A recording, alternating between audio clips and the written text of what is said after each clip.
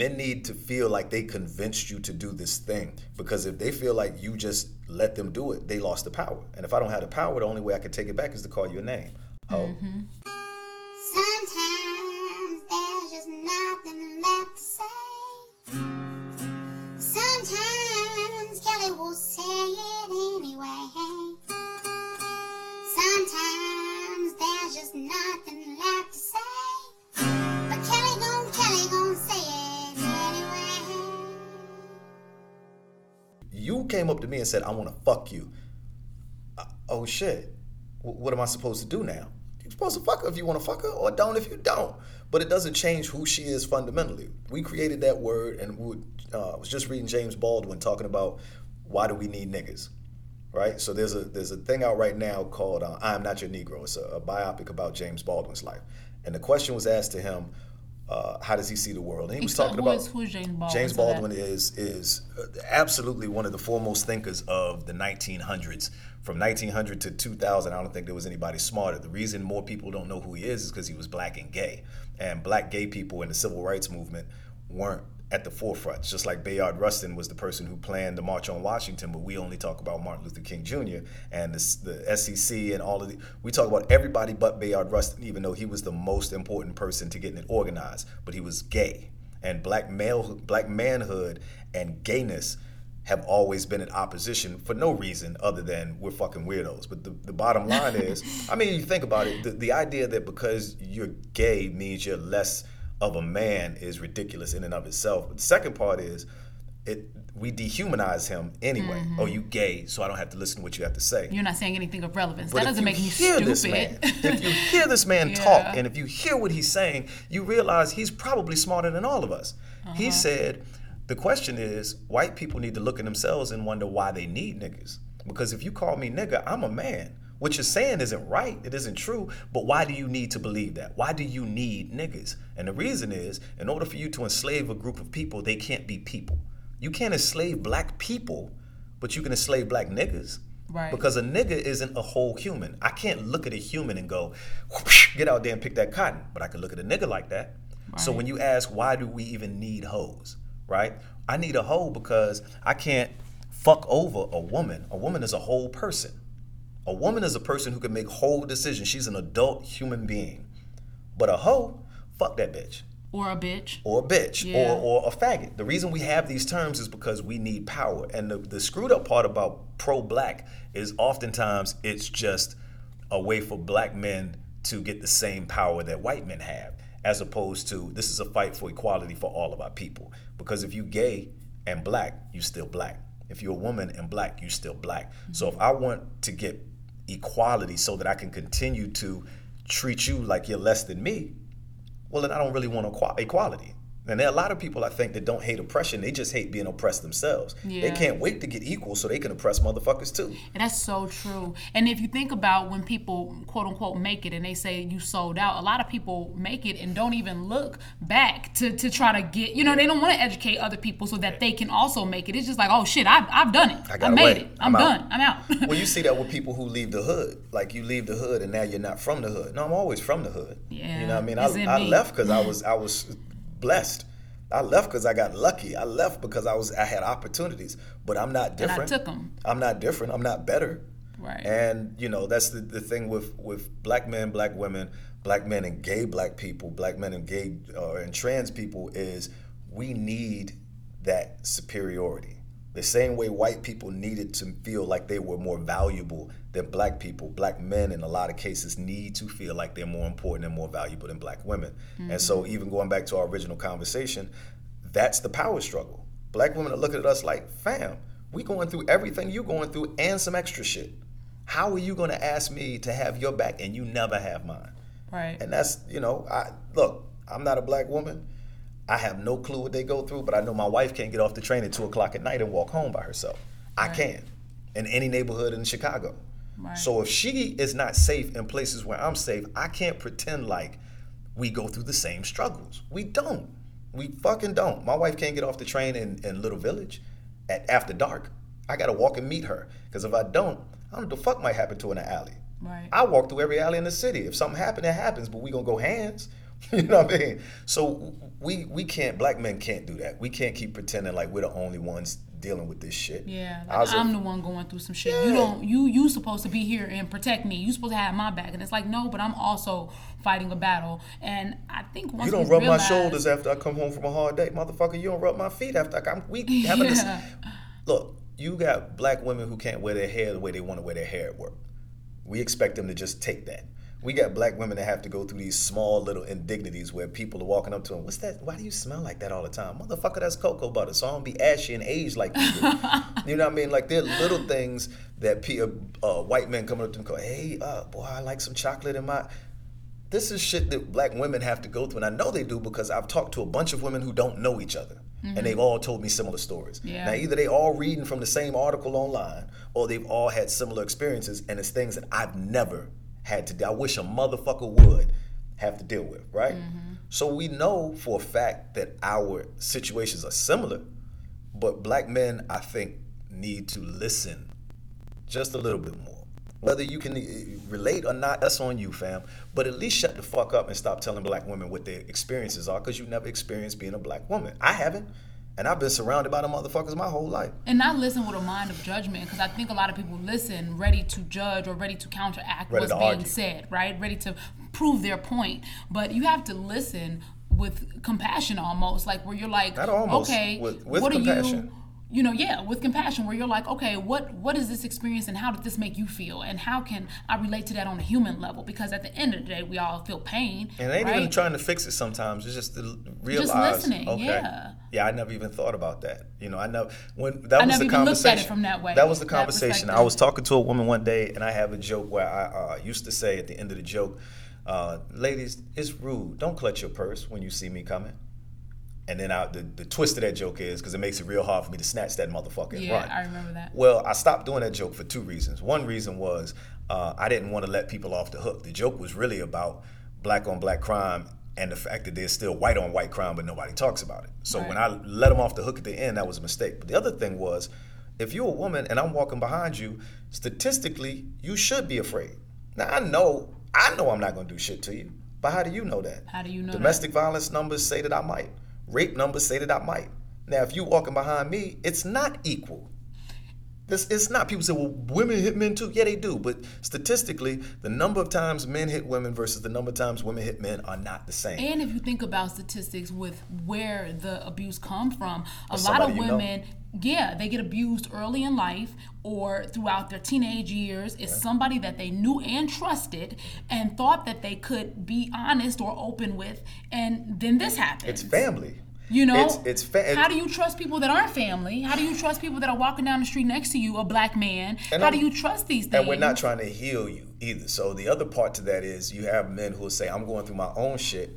I can't deal with yours. You need to get over your shit. Well, fam, you telling me right now that you're going through so much shit that you can't help me with mine, but you expect me to deal with my shit and help you with yours. Like, we got to be able to help each other. And if I meet a woman and she's closed off to me, but I'm interested and she's letting me know she's interested, but she can't bring that wall down yet, I have to understand that there's the possibility that she's been molested, she's been abused, she's been lied to, she's been cheated on. So when she sees me and I'm a stranger, the idea that somebody she knows has already done that to her, logic says, I'm not going to tell this stranger my secrets when I told somebody I trusted my secrets and they let me down. They did. And so, I mean, you know, we know we're an abused people. We know a lot of us have PTSD, and we have to relate to each other on that basis. When I meet a woman, I have to understand she's probably going through as much as I have. And you have to understand it from both. Like, I was talking to my therapist the other day, and we were talking about my father, and I was like, I just don't want to be nothing like my dad. Like, I love my dad, but, you know, I feel like he's lazy, and I just don't feel like he has all this information in his head, and he's so smart, and I don't feel like he ever did anything with it. And my therapist was like, or did you ever think that maybe your father was depressed and never dealt with it? Maybe did you ever think that maybe he was going through some stuff that he didn't understand how to deal with, just like you're going through some stuff, but here you are at therapy. You found a way to deal with it. Right. But in that time, a lot of black people didn't know how. Black men won't. And they won't too, but a lot of them didn't even know how though, the steps. And they definitely not gonna take no antidepressants or anything. No, we've been taught to pray everything away. Exactly. And that any type of mental health issue is a sign of weakness, and we can't show weakness, especially in this world where any weakness will be used against you. Yep. So, that's a great point. And depression freezes you. Yes, like, it you've does. been depressed. It stops you. Depression you can have the best ideas, a logical plan for it, and an opportunity. But depression will make it hard for you to get out the fucking bed in the morning. And people will say things, well, you just got to be strong. Motherfucker, that's not how that works. If I have a broken leg and you say, well, you just got to run it off, Nick, what? You can't run it off. And when you have depression, that is the mental equivalent to a broken leg. You have to heal it. If you don't heal it, you can't just snap out of it. If you could just snap out of it, they wouldn't have a thing called clinical depression. It's not a made-up fucking thing. There's a chemical imbalance. You can look at a scan of a brain that's depressed and the scan of a brain that's not depressed and see the difference. Yeah. So if there's an actual physical issue when you have mental issues. I don't know why people don't think your brain is a mental fucking, it's a physical thing. Yeah, when she said that, it just made me think of him completely different. Like, it gave me a certain love for my father that I don't think I was ever able to really have, because I always had this negative image of who he was. Even in his greatness, right? My dad taught me so many things, how to use my hands. I became an electrician in the Air Force because I saw my dad working on cars and touching things. He made you believe you could do shit. Yeah, I watched him do these things. But you thought he could do more. But yet I felt like he wasn't doing enough, right? Yeah. I always had these other expectations for his life, but how can I have something for someone? Yeah, that's a weird unfair. thing. Like, I've had people say to me, you could do this. And I'd be like, have you ever thought I have no desire to do that thing? Like, right. I was doing the news. I did the news for 5 years. And people were like, why do you not just go hard at that? Just, you could be on CNN or MSNBC or that. Has it ever crossed your mind that I have no interest in being a part of that? Right? And maybe I could make way more money doing that, but that was never my goal, was what's going to make me the most money. If that was the case, I'd still be selling cars. It's what's going to make me the most happiest. It's going to make me the happiest. Yeah. And usually when you throw yourself full into your passion, you find a way to make money doing it. You find a way to monetize your passion, but don't take your thing that you are making money at and try to become passionate about it. It doesn't work. You're not going to be passionate about a thing you hate. It's never going to happen. Yeah. Right? I sold cars for years, made a bunch of money, and I tried to trick myself into believing I enjoyed that lifestyle, and I didn't. And I know I didn't, because I had to drink every night to get over it. Right? There was no way for me to go to sleep at night without drinking. And there was some days I had to drink to get through the day. That's not healthy. What the fuck is happening? Yeah. So, my father, same story. My father was the smartest man I know, the most charismatic motherfucker I know. And a lot of my traits, when people say, you're so easy to talk to, that's my dad. I didn't even learn that from him. That's just naturally my demeanor that I got from him genetically. And then I'll look at him and go, shit, he's X amount of years old, and he's a manager at a fucking Costco or BJ's or whatever it is. I'm like, man, he could have been so many other things.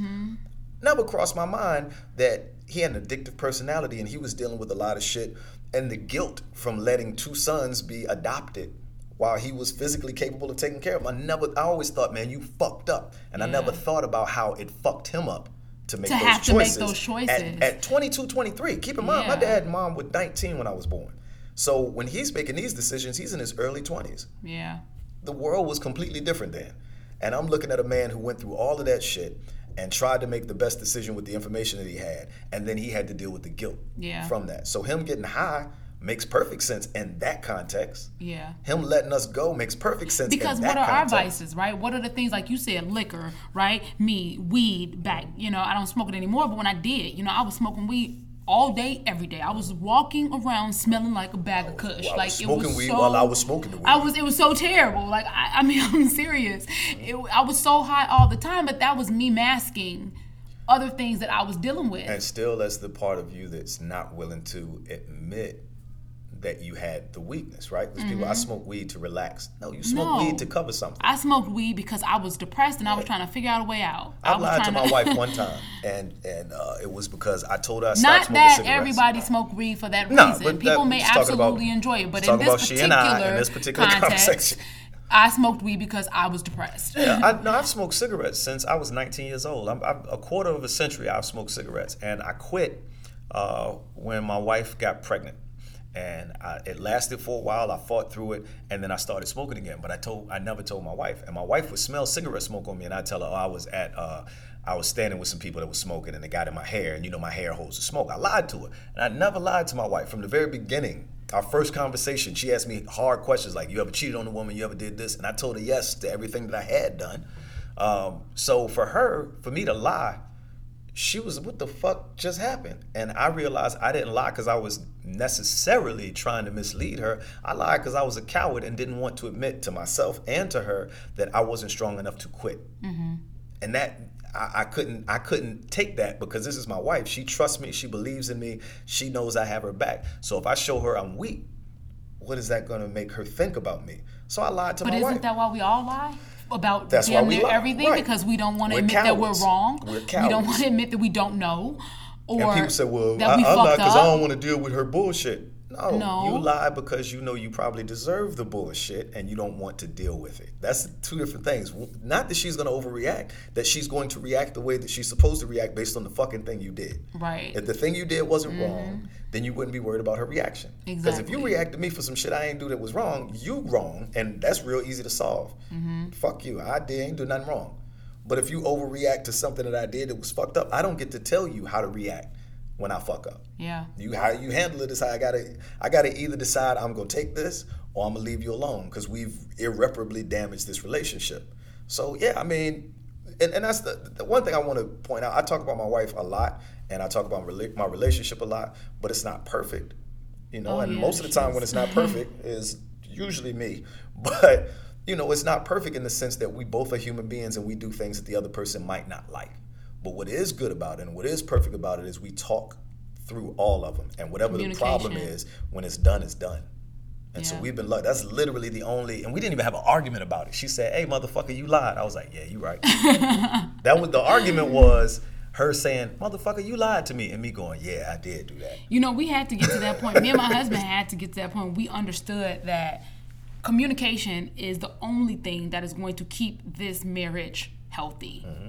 On any level, I don't care what you say. If you have poor communication, then it is going to fail at some point. Mm-hmm. And when it fails, you're going to have to build that community. That's why people go to therapy, right? They go to therapy so that they learn can how to learn talk. how to talk to each other. Because learn how we to don't- listen. And listen. We don't understand how to do that stuff. And we're not taught that in our homes because a lot of people don't communicate their issues. Problems happen.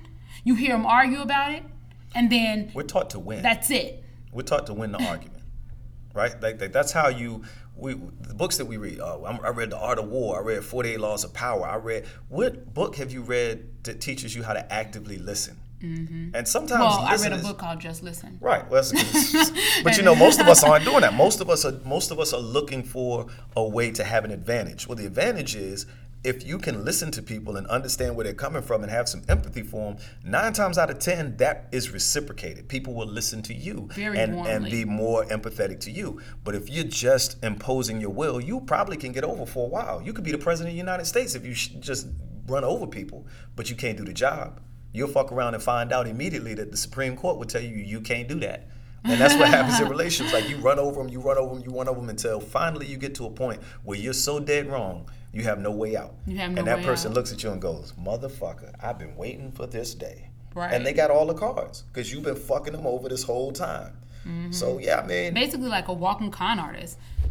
the number of us It's just you around who you are that. conning the hell out of your mate over and over and over again. But the crazy thing is, it's not just conning you're yourself. conning yourself. You're conning yourself. You making yourself believe that you're something that you're not. And instead of just admitting that you're not this way and that you want to possibly be this way, so let me figure out how to properly learn how to be that way. We The day I instead told fake my it ex-wife- because we're taught to fake it till we make it. Taught to fake. The day I told my ex-wife how I really felt was the toughest thing I'd ever done because I absolutely love my ex-wife, right? Great person. But I realized that the person that I needed to be with her was just not who I was. Mm-hmm. And that hurt me because I realized I lied to myself. It hurt me that I lied to her, of course. And we had a baby in this situation now. But what was happening was she was married to the guy I thought I was. And I kind of knew I wasn't that person, but I felt like I could fake it till I made it. I was wearing the suits every day, and I was shaving, and I was, and I was using the right words. But on the inside, motherfucker wanted to go take a couple shots with his homeboys and hang out. And it wasn't because I didn't want to be with her. It was because when I was with her, I couldn't do those things. Right. And my wife now, I can take a couple shots and sit down and talk shit. So I don't need to go anywhere. And that's the worst thing to be in a relationship where you feel like you have to be a certain way because you're afraid of what your mate gonna say. Why you doing that? Why you got that on? Why you ain't get your hair cut? Why are you drinking so much? Why are you questioning every single action that person does? Because all you're doing is pushing them away. You making them put up guards and pretend to be this thing for you when really in the back of their mind they wishing they was with somebody else or somewhere else because they can't be their self with you. And the craziest part about my ex-wife was I know why she was that way. It's because I presented this person to her. So when she met this other person, she was like, "Who the fuck is this stranger nigga? I didn't marry that motherfucker. I married the guy that you told me you were." So when I met my wife, I was like, "No, this is who I am most of the time. If I'm better than this, expect that every now and then. But most of the time, this is me. You know what I mean? I'm this is the 80-20 rule. Up right. 20% of the time I can be that dude. Right. But 80% of the time, and if you can deal with my 80, my 20 is better. So mine's the opposite. A lot of people say the 80% of the rule is 80% of the time they're going to be fine, and then 20% of the time you got to deal with some bullshit. Mine's the opposite. I gave you the worst of me up front. You know who I am. This is as bad as it gets. You know what? Today I was depressed. I didn't take a bath. Here we are. You gonna be your all right? lips though when you just said that. Here we are. People need to know. Like you gotta own that. Like today, you ain't take a bath every day. No, today I didn't. I got up and I didn't feel good, and I didn't even want to eat. So I made myself eat because I don't want to die.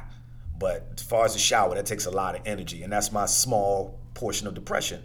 So when she was like, "Okay, well you don't stink that bad, and you still not mean or abusive, fuck it. I'm not gonna say shit about it because most of the time you look better than I wanted you to look." I was like, "What? Look at you, with your little fine ass." And we were able to, on our bad days, that's what we're used to. Yeah. I'm used to her bad days. Her bad days are my baseline, and I love her on her bad days. So on her good days, she's the shit. My husband said that to me, and because I was like, I don't know how you deal with this, and we always think we're a lot worse than what we are, right? Yeah. And so he was like, "Babe, when I look at you, and I think about the stuff that you think is so bad, you're really not that bad." He was like, "And it's really not that many times, and it's not that excessive that you think it is. But we sit and we think, because I was upset 2 days out the month, that the other 28 days is overlooked. Yeah. Those weren't good days. These 2 days were so fucked up." But when you have a mate that listens to you, understands you, y'all communicate, and gives you your space to be that person, right? When you need it, that's when relationships really, really work and flourish, because you need that. You need to understand that you can be you. Most of us are this way, and I was just looking it up because I know I just seen this recently. It's called the Dunning-Kruger effect, and it's when a person who doesn't have ability overestimates their ability. But the flip side of that is there are people who have a lot of ability and they underestimate. Right? So and it happens a lot with comedians where you'll get off stage, you'll see a bad comedian go on stage, especially early in their career, so confident. Oh, I killed. Oh my God. And you looking at them like, wait, what? When did you kill? Was this another show? Was it the earliest show? Did you do another set backstage? Because that shit was terrible. I was just talking to Brandy about that. You see your headliners walk off and they be like, "Man, that was all right, I guess." Wait, I was just talking to Brandy about this shit like 2 weeks ago, and we were cracking up laughing because she said, "Gee, I did this show and I was so into my own world up there, I thought I was killing." She said, "Kelly, when I tell you I went back and looked at that video and not one person laughed, I was like, that was so bad." But when she walked off stage, she high-fived them motherfuckers like, yeah, thinking she killed it. Because she had They were hitting her with the church John. They were like, "That's all right, baby. Yeah, you're going to be all right, girl." And it was just so funny that when you can admit that to yourself is when I think you really evolving as a person, because that is true. We have these misconceptions of who we are. All the time. And we carry it so long. And you have to have people around you that aren't yes men on both ways. Because when you're having a bad day, you have to have somebody be able to look at you and go, "Hey, motherfucker, my wife just did that the other day." I was like, "Man, I'm stressing. Shit's been rough. I've been working my ass off. I'm making ends meet. But since Touch Vision closed, I have to go out every month and get it. Like, it's not coming to me. So now I have to go find our bill money every month. And I was like, I'm sorry. I know it's hard for you. And she was like, hard for me? She said, motherfucker, we just left a 2-month trip in D.C. where everything was all expenses paid. What are you talking about? Then you come home and find out. By the way, I'm Helen Hayes nominated. A lot of people don't know that. Congratulations. But yeah, she said, and then you say things like, I wish I was better at theater, and you trying to learn and you take an act. She said, then you come home and out of a great ensemble cast, you get nominated. She said, you have... If you knew how much ability you had, you'd probably be too arrogant for me to deal with. She said, but there's a certain amount of humility in you that isn't a real humility. She said, it's not like you're trying to downplay your accomplishments. She said, you really don't believe you're doing shit. You really don't believe you're doing shit. Yeah, I had to look at my calendar, yo, because I was like, what the fuck, man? I was like, I ain't out. It was like a Wednesday or a Thursday, and I had like not did a show both Wednesday and Thursday, and I was like, fuck, man, what am I doing? I'm not on stage. I'm not hitting people funnier than me. They out here killing. Right, I'm comparing myself to people, which is the comparison is the thief comparison. of joy. I was gonna say that's like the murder to your self-esteem. And so I'm sitting here comparing myself to other comics, and I'm just having these mental fucking farts. And then I write my calendar real big on a calendar that's on my wall, and I started counting, and I was like, 1, 2, 3, 4, 5, 6. I was booked 24 days out of that month. And you're like, wait a minute. Out of a 30-day month. Like, that's great. Right. You know what I mean? I look at it this way. Not to include in the auditions and the other shit that I'm doing in between there. I was like, Kelly, you really got to stop it. And my therapist said this to me the other day. She said, why are you so hard on yourself? Right. What are you trying to prove to yourself? She said, what are you doing? Well, I'm going to tell you what you're trying to prove to yourself. You're not your father. You're trying to prove that you are willing to work. And I say all the time, hard work beats talent if talent doesn't work hard. I got that. That's apparently a Kevin Durant quote, but I don't know if he said it.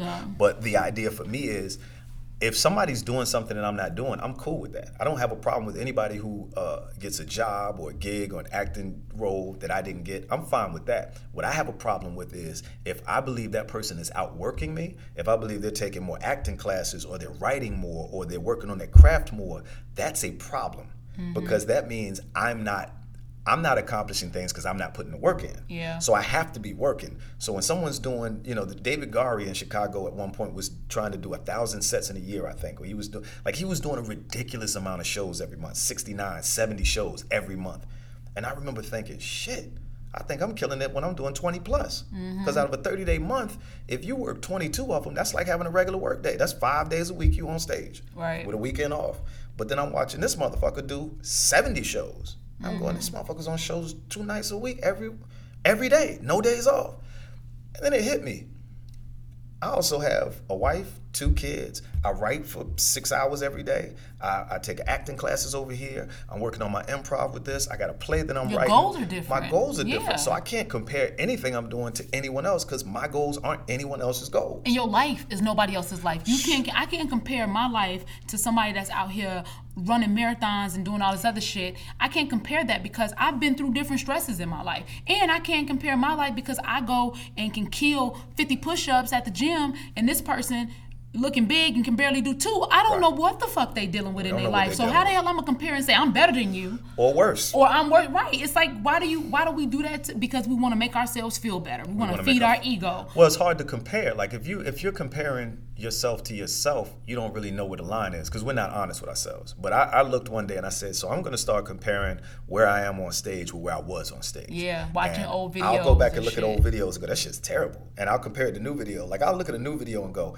that shit was weak. And then I'll compare it to an old video. And be like, oh, that was killing. And I was like, if I had to pick between the 2 of these motherfuckers, this one is clearly better. So what I've done is I've progressed. Yeah. So now I don't feel as bad about this video anymore because I know this video shows progression. I went in and did an audition a couple weeks ago with Marissa Ross.